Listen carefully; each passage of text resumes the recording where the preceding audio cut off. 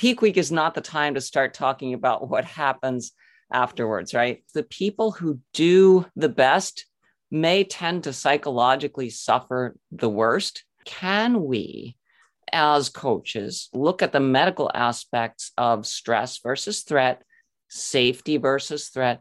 What's the goal for your client is to provide a safe, nurturing, fostering, recovery-oriented environment.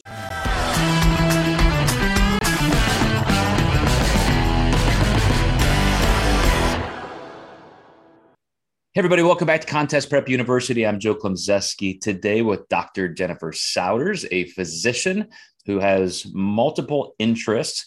But today we're going to be talking about post-competition pitfalls. And I have this conundrum, Jen, that I'm going to throw at you first, because as somebody who's worked with thousands and thousands of competitors over what feels like thousands and thousands of years, I now philosophically often wonder, am I explaining too much? Post-contest, I know it's peak week. We're not even there yet, but, post-contest, we got to start thinking about this. And you can get too far ahead. And I feel like I could be biasing them, even though I don't prepare them. And maybe I just need to let them organically go through that, feel what they feel, experience what they experience. And those are the two poles I feel pulled between. And in this post-competition, very sensitive area, there are biological stressors, there are psychological stressors, social stressors. So many things are going to happen. And I'm somebody who has biology first, just tattooed across my brain. And you, as a medical doctor, I know that's going to be a very strong home base for you. And you've done this. You're a world record holding powerlifter. You have competed in bodybuilding. So when you see that pivot point of you're off stage, that anticlimactic experience is settling in, there are tons of physiological processes that are about to happen when you go have that first meal. Tell us what you see as areas that we just have to be guarded that can really take us off track. Yeah, these are all really important areas to talk about. First, let me just say, I know from experience and working with you together now in the Diet Doc for several years, that you often try to, quote unquote, discourage people from competition initially. And what I do want to say is that these post-comp pitfalls conversations should first be broached in a lot of detail when the person is first deciding. This shouldn't come up when they're near the end. This should be something that they're made fully aware of in advance before they make the decision. Now, that doesn't mean they're going to fully comprehend it, right? That, you may have to really reinforce this over time, but peak week is not the time to start talking about what happens afterwards, right? So peak week, we do need to keep our focus. Having been through it, there's nothing else I can focus on. Right? There's just nothing. My world revolves around the next, 8 to 10 days, and that's it. And everybody else can just go stuff it for a while. So, and what that really is an indication of, as you mentioned, is stress. So what we have multiple stressors, right? And I think the biggest one that is going to change in the post-competition period is the psychological stressor. So on the one hand, you have this sense of relief, right? You've made it, you've had your competition. I think in many ways, the people who do the best may tend to psychologically suffer the worst because someone who has done really well and is going to go on isn't necessarily as able to kind of and relax and let some of that go. So I think the biggest thing to explore here is, what do we mean by stress, right? Stress and threat, those are physiological responses to the environment. And so threat is something that our body is programmed to detect, and we have involuntary responses to it, right?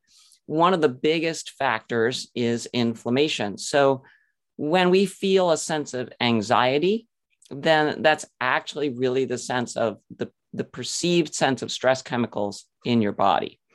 Those can accelerate if into something like anger or rage, if the stress becomes really high and unmanageable. When it goes even further, it can go down into, so that's fight and flight, right? And then you can go into faint and freeze. So people after competition can also get really into that low end, right? If they have a lot of stress, and they do, then it's not well managed. The thing about stress in the human body is it's highly inflammatory. And I think most coaches, when you look at a stage ready athlete, Joe, did they look like somebody who's a ball of inflammation? No, correct. I mean, they're tight. Yeah. And one of the things that you just mentioned in terms of that interplay between psychology and biology, interestingly, in this instance, it parallels each other. And I, having competed as a pro for almost 2 decades, it is contextual. It does depend on the circumstances. Did you win? Did you lose? Did you feel great? Did you, even if you didn't win, did you take a big step forward and you're proud of that? Or were you disappointed? I mean, it really does create a spiral in one direction or the other. So like you said, some people take that big sigh of relief. That was awesome. I did it. Moving on. I have personally encountered some post-contest experiences personally, of course, hundreds of clients where I didn't even know I was feeling that badly, but from that sense of just anticlimactic, I don't know what to do with myself now. Like I've been so focused on this for 6 months. What do I do? To maybe disappointment, where I just felt a depression sense, a downness that I didn't realize was affecting me so much for a while. And I see that in other clients where that combination where, you don't hear from them for a while, and they're sinking deeper and deeper into a hole. It typically is that psychological inflammation, as you described, but then the biology, you started to eat more. Now you have all this extra oxidation, some weight gain is happening, literal systemic inflammation, C-reactive protein is increasing. That doesn't make you feel good biologically or psychologically. And it just can become a spiral that people don't recognize, and they're afraid to even reach out and talk to somebody about. Right. And that's really what's kind of the crux of the matter here is I think most clients, certainly when I first started, even with my medical training, I didn't really acknowledge the inflammatory nature of the process of competitive training for whatever it was I was doing, whether it was, a golf tournament or a fencing meet or a bodybuilding, whatever. So that has certainly been recognized more, but you're correct. Through this whole process, we are under stress and threat. And we do need to have an acknowledgement that that's going to promote the inflammatory cascade. There is no way around it. Your cytokines are going to be elevated. And you're going to see that as abnormal responses to psychological inputs. People will have, if they have pain, they're going to perceive it at more intense levels. So if they're fighting through an injury, they're going to fight more. You know how it's going to affect their leptin and their ghrelin, right? You've got the sleep deprivation, which is partly hormonal, partly stress related. Their cortisol cycling for wake and sleep is going to be off because cortisol is going to be high all the time, right? And so all of these things just continue to raise the inflammatory markers in the system. And then immunity goes down, healing goes down, resilience goes down. So when those things are going through peak week, the clients who are really well managed are really doing as well as anyone can ask, because typically their coach is not only physiologically and nutritionally supporting them, but really it's psychologically. It is that the coach is that place where the person goes for a sense of safety. So we have within our nervous system, we have the sympathetic nervous system, the fight or flight nervous system. And that's the one that's behind all the anxiety, stress, and inflammation. Then we have the counter, which is our parasympathetic system, our downer system, but not in a bad downer way, but it's the counterpoint, the rest, the digest, the regenerate, the heal system. And if we find a sense of safety in what can be just simply our social interactions, our social support through our families and through our coaches, that can counteract a lot of the stress and the inflammation. And this is where I think the post-competition period could be planned for a little bit better in terms of, can we, as coaches, look at the medical aspects of stress versus threat, safety versus threat? What's the goal for your client is to provide a safe, nurturing, fostering, recovery-oriented environment, like a person's recovering from a trauma, right? To some extent. And some of these competitions are psychologically traumatic, but no matter whether it's eustress, so it's been good stress and you won, or distress because you were completely disappointed and you feel crushed, it's stress. And the counteracting for stress, and which is part of our threat detection system, is to provide safety.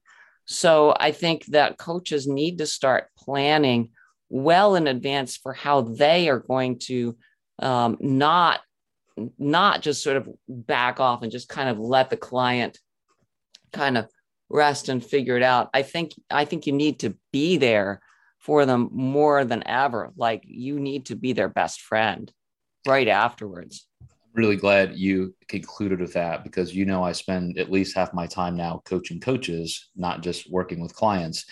And it's not the norm, Jen. I mean, I wish it was. And I hope coaches with more training do understand this. It's a two-way street for sure. Like I said, a lot of clients are just going to kind of hide and shrink back into the darkness, and they just don't want to talk about it. Other coaches are just on to the next clients competing that week. And it just, sometimes people slip under the rug. They just don't get that attention. And it has to be that clients are aware of this, coaches are aware of it.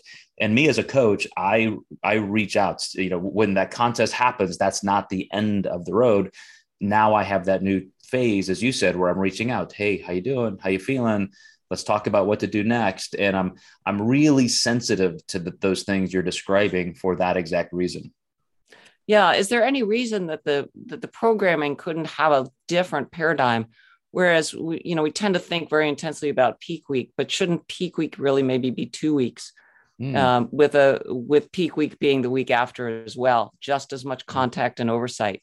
Where's my pad here? You just created the next great idea for the diet doc.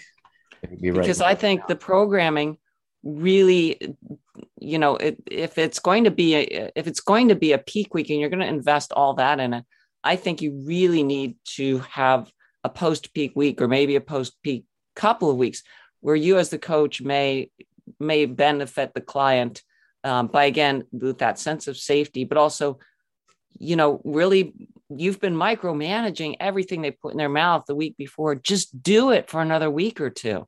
And then also help them to foster a sense of, safe places to be. In other words, like if they want to go visit their mom, or something like that, do those things that bring them back into a sense of what was normal for them pre-contest. Dr. Souders, challenge accepted. I will make that a new industry norm. Just mark my words. That's going to happen. I'm going to start on it today. And as always, thank you for your contribution. It's amazing to have you as a resource and such an incredible inspiration and source of education for clients and coaches. So all of you guys who watch Contest Prep University so regularly, we appreciate that. Keep sending us your questions and comments so we can tailor our information toward your needs. And we'll see you next time in Contest Prep University.